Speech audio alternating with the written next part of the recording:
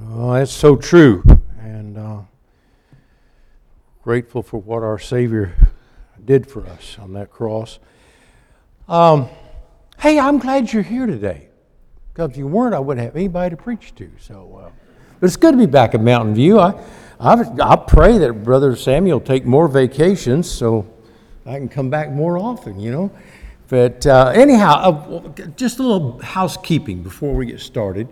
First of all, if you got your Bible, if you don't have your Bible, you're in trouble. If you have your Bible, you're going to need to find the book of Jeremiah. It's Old Testament, somewhere after Isaiah going toward Matthew. Okay? How many of y'all have ever been involved with Bible drill? You know, where some of you know what Bible drill is, where, you know, the kids get together, you call out a verse, they flip through there and put their finger on it, and then when you call on which one, see, make sure they got it and read, okay? That's what we're doing this morning, because I have so many verses that there's no way they could put them all on the board. And this message came out of my quiet time as I read through Jeremiah chapter by chapter, taking notes, praying over the chapter. And God just crushed my heart, because I felt like I was reading about what I'm seeing happen all around me. In Jeremiah 9 and verse 1, Jeremiah says this: "Oh, that my head were waters, and my eyes a fountain of tears, that I might weep day and night for the slain of the daughter of my people."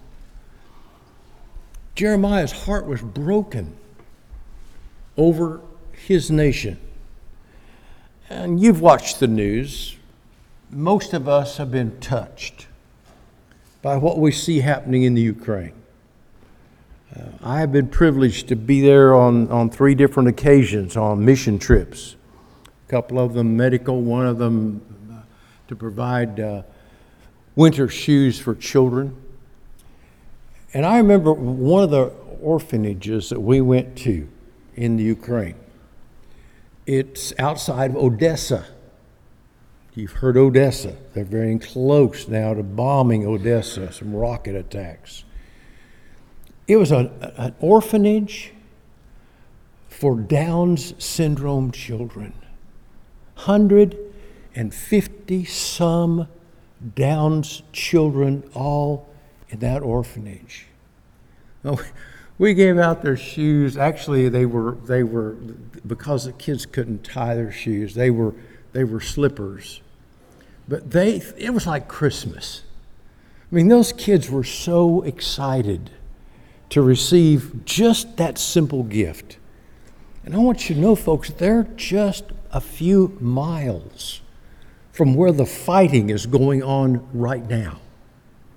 And as we visited different areas of the Ukraine, one of the things I learned was that we have a lot of brothers and sisters in Christ there. There are a lot of believers in the Ukraine. In fact, I read someplace, and I don't remember where it was, so I'd love to quote to you, but they said that Ukraine was one of the largest mission-sending nations in Europe. And so, you know, you see what's happening, and you can't help but be hurt. But Jeremiah was weeping for the nation of Israel. He'd watched as this once great nation literally turned its back on God and walked away into the darkness. This is a nation, and you've read the history. This is a nation that was blessed with great leaders. They had men like Moses and Joshua and David and Solomon and so on. And now they had weak and ungodly leaders at the helm. The Babylonians had invaded, and they were unable to stop it. The Babylonians came and took tribute from the temple. And they took the finest of the young men that they could find to take back to Babylon to re-educate them, to think in the Babylonian way. They took men like Daniel and Shadrach and Meshach and Abednego. You've read about them. And Nebuchadnezzar comes in and he sets up a puppet king in Israel.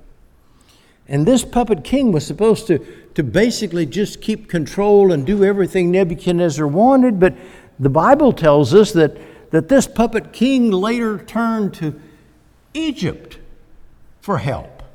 Now, Egypt was no friend to Israel. Egypt was the enemy of Israel. They not only turned away from what God was trying to accomplish, but they turned toward their enemies and asked for help. So on January the 15th of 588, Jerusalem was surrounded and a siege was set up. Almost 2 years of siege against that city. It got so bad that there was cannibalism going on in the city because the people were starving to death. And on July the 18th of 586, Jerusalem fell. And Jeremiah says, I wish that my head were waters and my eyes a fountain of tears, that I might weep day and night. He had something to weep over. According to Jeremiah, and I'm going to give you these verses. I'll read them and then we'll move on. But in Jeremiah chapter 15, one of the things that God says is, there comes a time in the life of any nation. Now hear me. There comes a time in the life of any nation where God says, if you don't want my way, if you want to turn your back on me, if you want to choose against me, I'm going to let you reap the results of your choice. He says in 15:1, and the Lord said to me, even if Moses and Samuel stood before me, my mind would not be favorable toward this people. Cast them out of my sight and let them go forth. You've gone far enough in the wrong direction. God says, you can just go that way and see what happens. So what we're going to do this morning is examine the book of Jeremiah to find out what caused this. What brought about a once great nation that brought it to its knees of decline and destruction? And in fact, if you turn to chapter 1, and I'll show you the outline for the sermon, okay? This is not my outline. It came right out of the Bible. Jeremiah 1, and look at verse 18. This is the outline for the sermon. Very easy. For behold, I have made you this day a fortified city and an iron pillar, a bronze wall against the whole land. In other words, Jeremiah, you're going to have to take a stand. And here's who you're to stand against: the kings of Judah and its princes and its priests, and against the people of the land. God said there's three groups that you're going to have to preach to and preach against and take a stand against. One is the polished politicians, the political leaders. The second is the priests, the religious leaders. And the third is the people themselves. Now, any good Baptist knows that's 3 P's, and that makes a perfect sermon. So we're going to take a look at the political leaders. Now political leaders, they were the king, the governors of the different regions of the state, and the officials, much kind of like the setup in our nation today. They would provide leadership. They were to provide the rights, defend the rights of the citizens, provide direction for the nation to make it strong, to be the leaders, godly leaders that people could follow and imitate. But they didn't. They did just the opposite. In chapter 2 and verse 8 it says, the rulers also transgressed against me. And in chapter 5, and this is the one I want you to look at, chapter 5 verse 26, listen to what it says. For among my people are found wicked men. They lie in wait as one who sets snares. They set a trap. They catch men. As the cage is full of birds, So their houses are full of deceits. Therefore they have become great and grown rich. They have grown fat and are sleek. They surpass the deeds of the wicked and do not plead the cause or case of the fatherless, and yet they prosper. And the rights of the needy they do not defend. Does that sound familiar? They have a group of politicians, leaders, that were using their political positions for gain for themselves. Ezekiel prophesied in this same time, and he said this, "Her princes in her midst are like wolves, tearing the prey to shed blood and destroy people and get dishonest gain." That's Ezekiel 22:27. They were using their power not to help the people, not to lift up the weak and to help the infirm and those that needed strengthening. They were using it for themselves to make themselves rich and powerful. And it wasn't, folks, it wasn't like they didn't know better. God gave them a clear word. Flip all the way over to chapter 36. We're jumping way over to toward the end of Jeremiah, but Jeremiah 36, and listen to these verses. Verse 1, Jeremiah 36:1. "Now it came to pass in the 4th year of Jehoiakim the son of Josiah, king of Judah, that this word came to Jeremiah from the Lord." So God's giving Jeremiah a clear word. He says, "Jeremiah, take a scroll of a book, and write in this book all the words that I have spoken to you against Israel, against Judah, and against the nations from the day that I spoke to you, from the days of Josiah, even till today." Put it in a book. Write it down.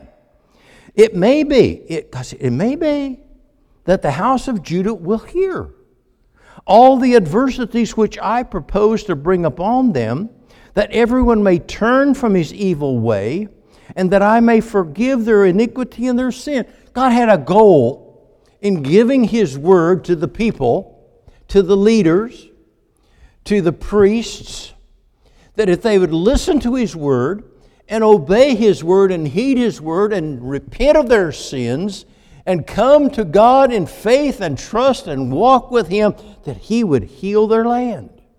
Wow. So what did they do? Well, that's good.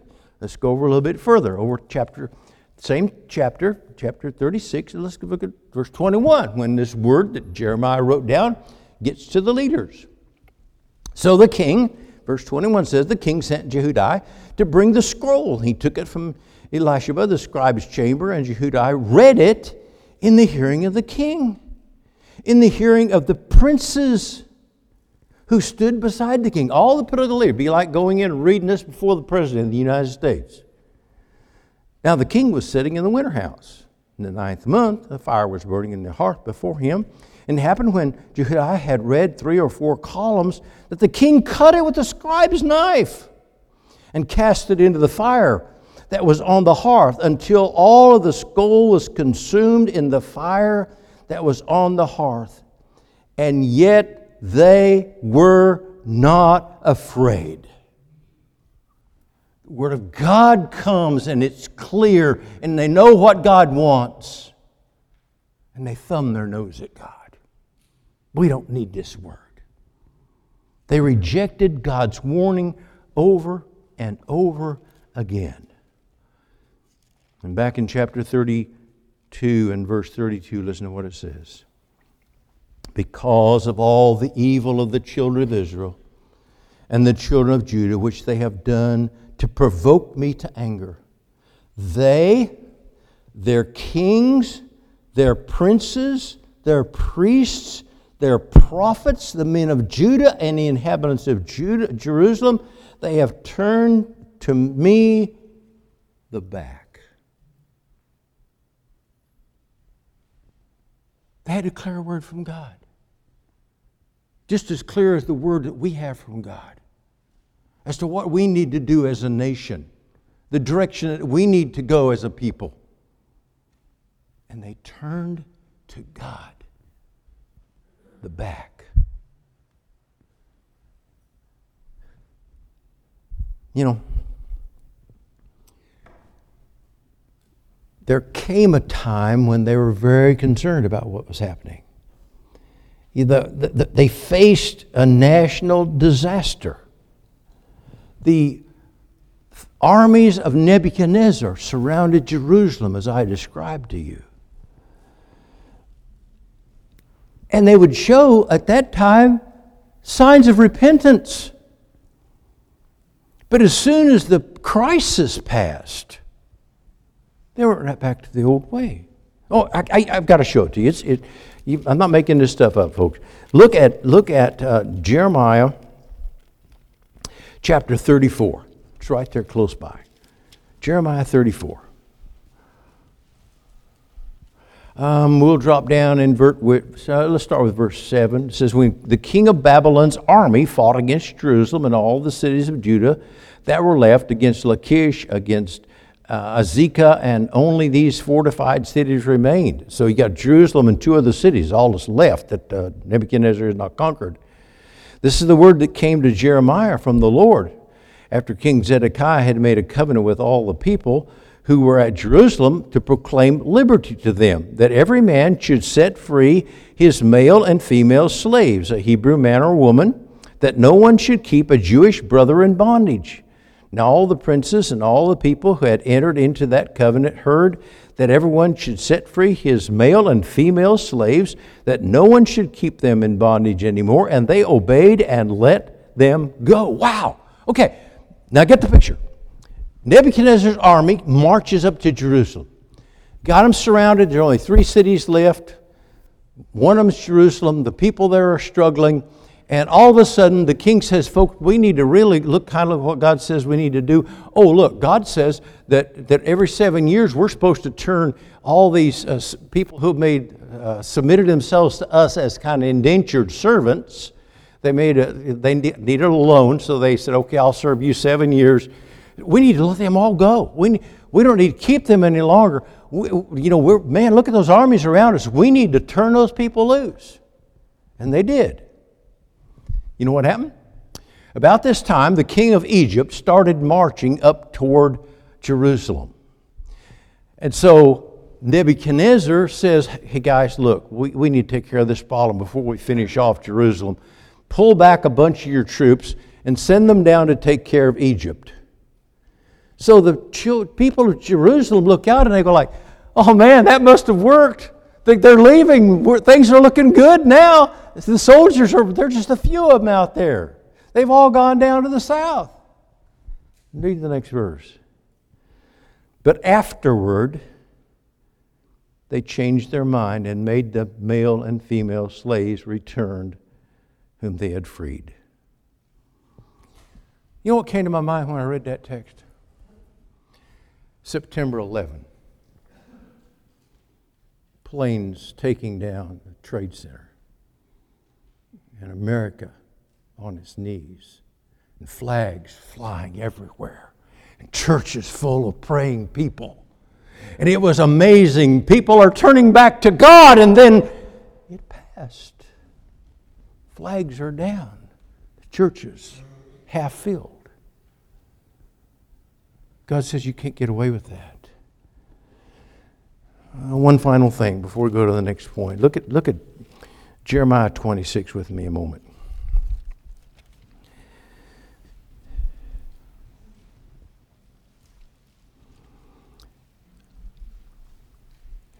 Jeremiah 26:1 says this.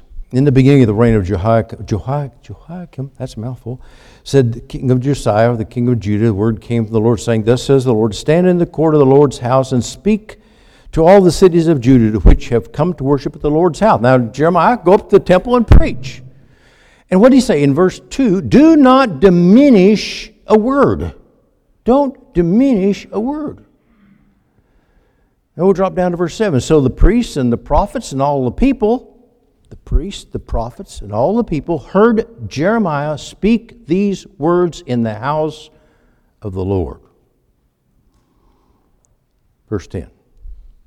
When the princes of Judah heard these things, they came up to the king's house into the house of the Lord, and they sat down in the entry of the new gate to the Lord's house.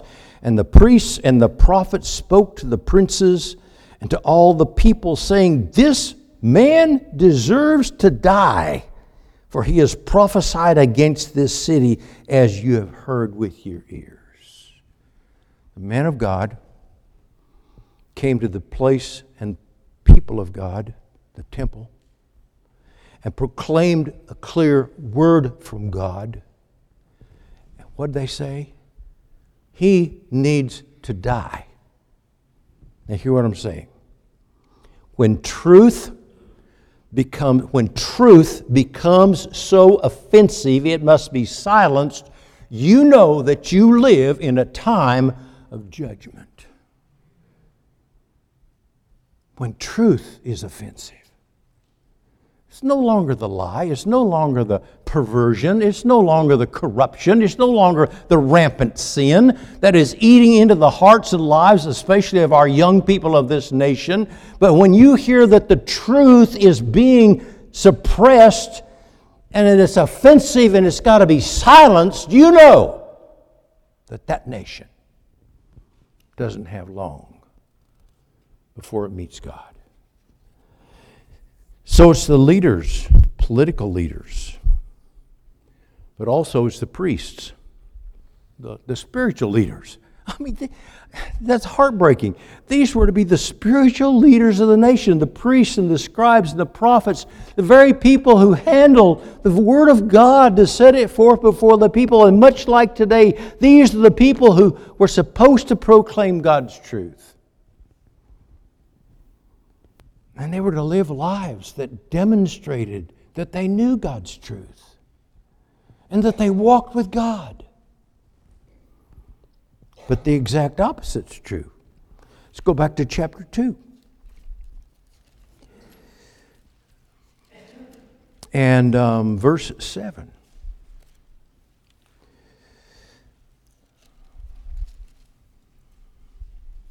God says, "I brought you into a bountiful country to eat its fruit and its goodness. But when you entered, you defiled my land. You made my heritage an abomination. The priests did not say, 'Where is the Lord?' And those who handle the law did not know me." Wait a minute. You're handling the Word of God, but you don't know the God whose words you're handling?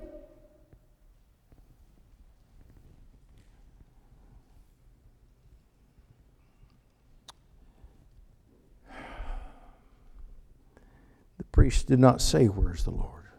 The rulers transgressed against me. The prophets prophesied by Baal and walked after things that do not profit. The faith that should have sustained the nation had been corrupted. Does that ring a bell with anyone? You see, according to chapter 6, and take a look at this. You need to see this one too. Chapter 6 and verse 13. I mean, some of these things you just go, wow, I can't believe what I'm reading. He says this, "Because from the least of them, even to the greatest of them, everyone is given to covetousness. From prophet to priest, everyone deals falsely." You see, they had changed the message for their own gain. Covetousness. Let's have we ought to have a church that focuses on filling up the pews with people. And what we'll do is we'll entertain them. We'll get, what are they used to? Well, they're used to dark auditoriums and loud music with strobe lights and maybe a fog machine, and we'll put on a show, and we can fill the pews of this church with people. People, our job is not to fill the pews with people. Our job is to change lives through the message of the Lord Jesus Christ and salvation through Him alone. And so they changed the message. God entrusted them with truth, And they corrupted that message to the point it was no longer God's message. Well, chapter 8, let's go to chapter 8. You'll see it there. Chapter 8, verse 8. Can you believe all this stuff's in Jeremiah? Chapter 8, verse 8 says this, how can you say we're wise and the law of the Lord is with us? Look at the false pen of the scribe certainly works falsehood. They were changing God's message. The wise men are ashamed and they are dismayed and are taken. Behold, they have rejected the word of the Lord. So what wisdom do they have? Well, they don't have any. That's the point. It's no longer God's message. They've given themselves, well, you can read verse 10, they've given themselves to covetousness. From prophet to priest, everyone deals falsely.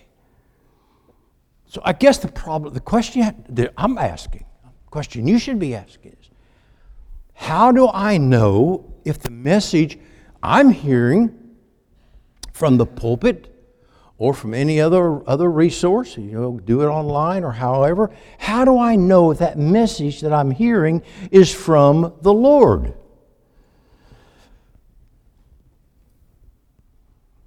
The reason, if you want to find if it's God's word, is look at verse 6. He says, I listened and heard, but they do not speak aright. No man repented of his wickedness, saying, what have I done? Everyone turned his own course as the horses rush into battle. What's Jeremiah saying?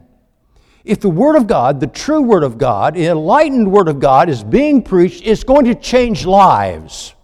There's going to be repentance. There's going to be salvation, people coming to faith.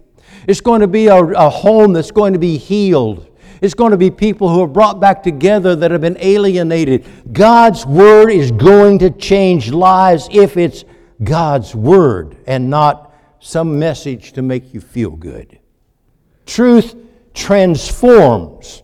Lies destroy. Truth transforms. Chapter 23, verse 16 says this, thus says the Lord of hosts, do not listen to the words of the prophets who prophesy to you. They make you worthless. They speak a vision of their own heart, not from the mouth of the Lord. They continually say to those who despise me, the Lord has said, and you shall have peace. And everyone who walks according to the dictates of his own heart, they say, no evil shall come upon you. For who has stood in the counsel of the Lord and perceived and heard His word? Who has marked His word and heard it? Now let's think about that. Who has marked His word? What does that mean? That literally means that they, like we would be marking our Bible, we would be looking at that word and allowing it to transform or change our lives, making it part of our life. Is a sermon just to be heard, or is a sermon to be lived? These people weren't living it, and they weren't teaching it. But you know what the problem is? Take it back to verse 5, or chapter 5 for a moment. Chapter 5 and verse 31.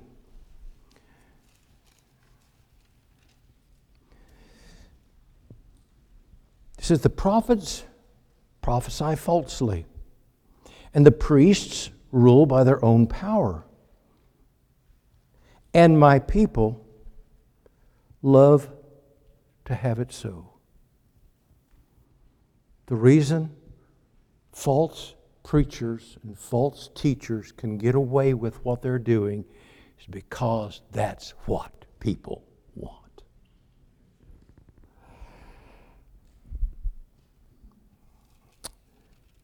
Why would a false message be so appealing? Well, Ezekiel prophesied about the same time. Let me read this to you real quickly and we'll move on because I know our time is gone. Ezekiel chapter 8, if you will make a note in your that you take notes. He says, furthermore, he said to me, son of man, do you see what they're doing? The great abominations that the house of Israel commits here to make me God, go far away from my sanctuary. and turn again, and you will see greater abominations. So he brought me to the door of the court, and when I looked, there was a hole in the wall. He said to me, Son of man, dig in the wall. When I dug in the wall, there was a door. And he said to me, Go in and see the wicked abominations which they're doing there.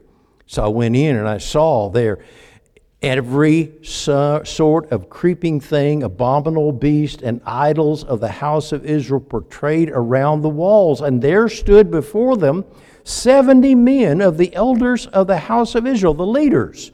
These are the priests, the prophets, the scribes. In their midst there stood Jehaziah, the son of Shaphan. Each man had a censer in his hand and a thick cloud of incense, where they were worshiping. And he said to me, Son of man, have you seen what the elders of the house of Israel do in the dark?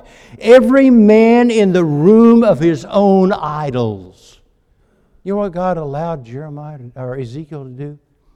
He let him see what was in the hearts of the people.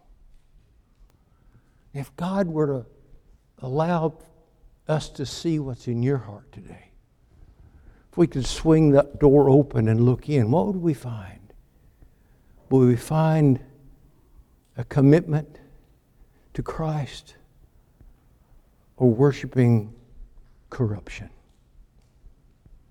A nation that comes to that point does not have long. Very quickly, we'll try to rush through this last point, the people. There's several problems that Jeremiah points to that cause the national decline. Generally, it's never just one problem. Generally, it brings a nation down by a combination of things that come to culminate. And Jeremiah says it starts when a nation refuses to listen to God's word. He repeats that over and over, and I don't have time to take you to every verse, but you can read Jeremiah. Jeremiah 6:10, he says, Whom shall I speak and give warning that they may hear?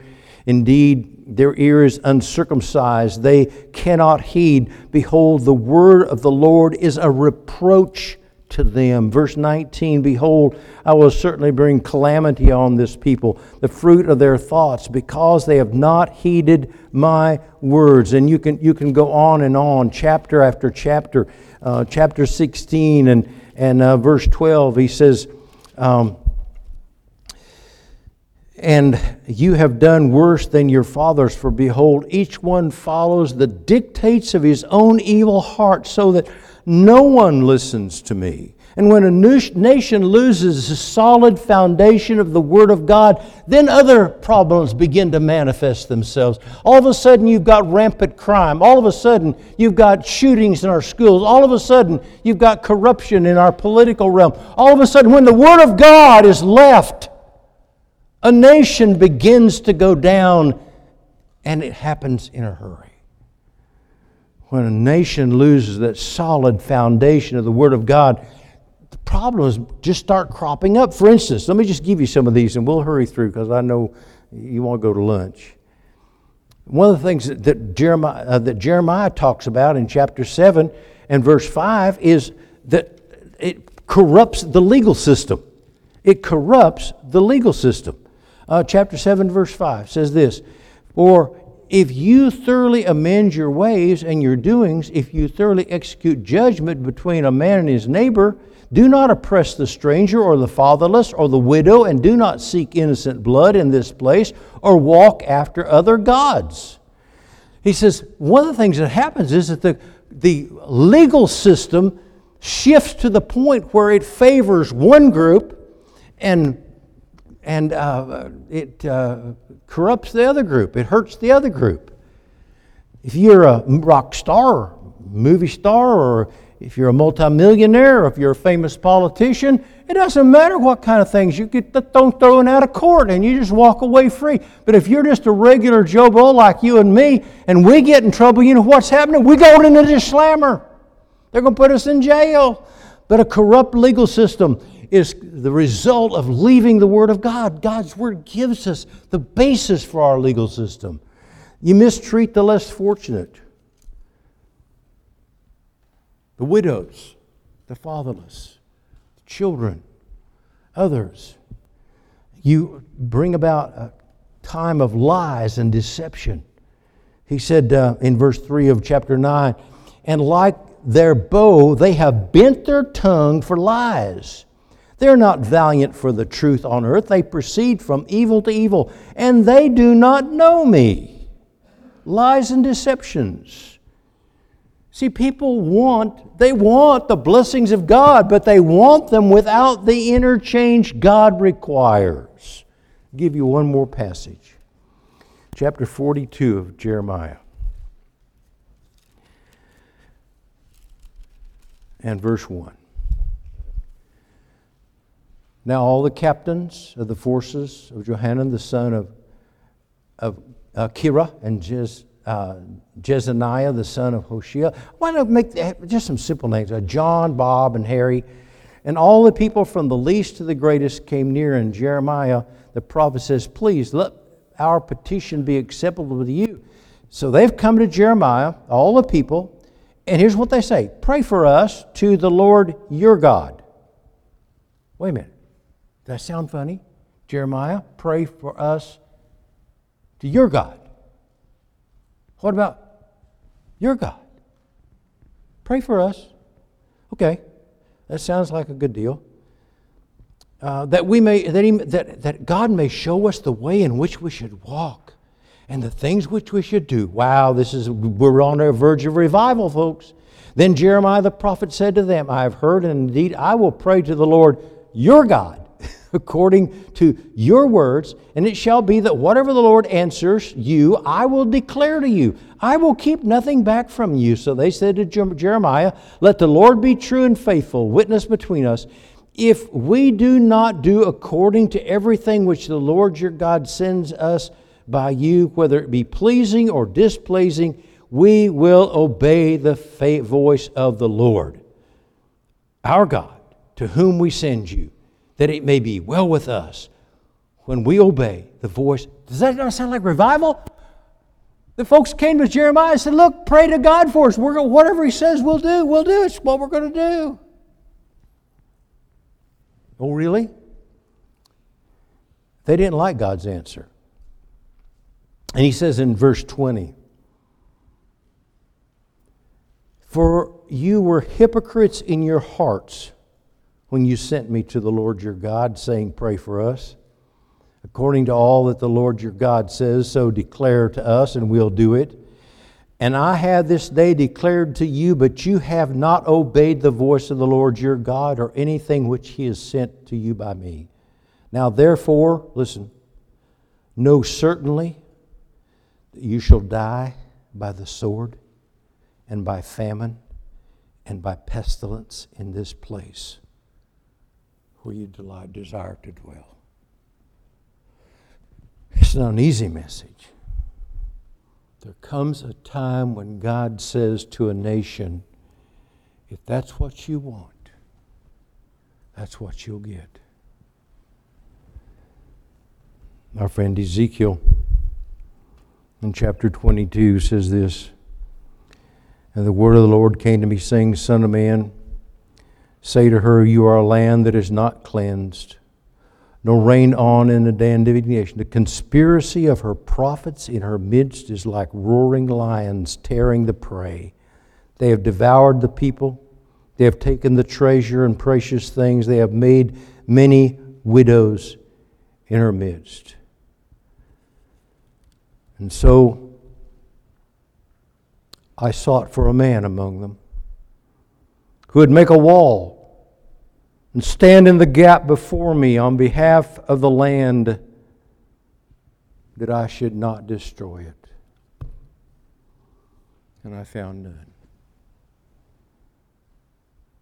God is looking for some men and women this morning to stand in the gap.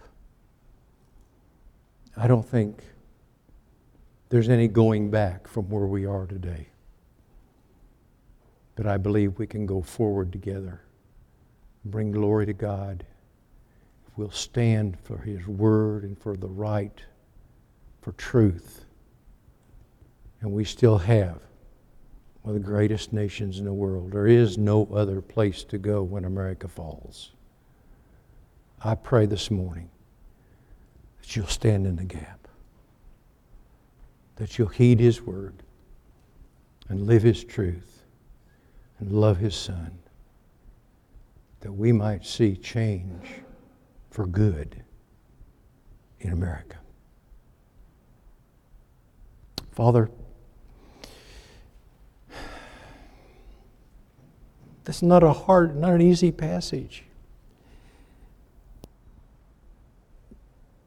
It moves our hearts that we see the same thing happening, not in Israel, but in America.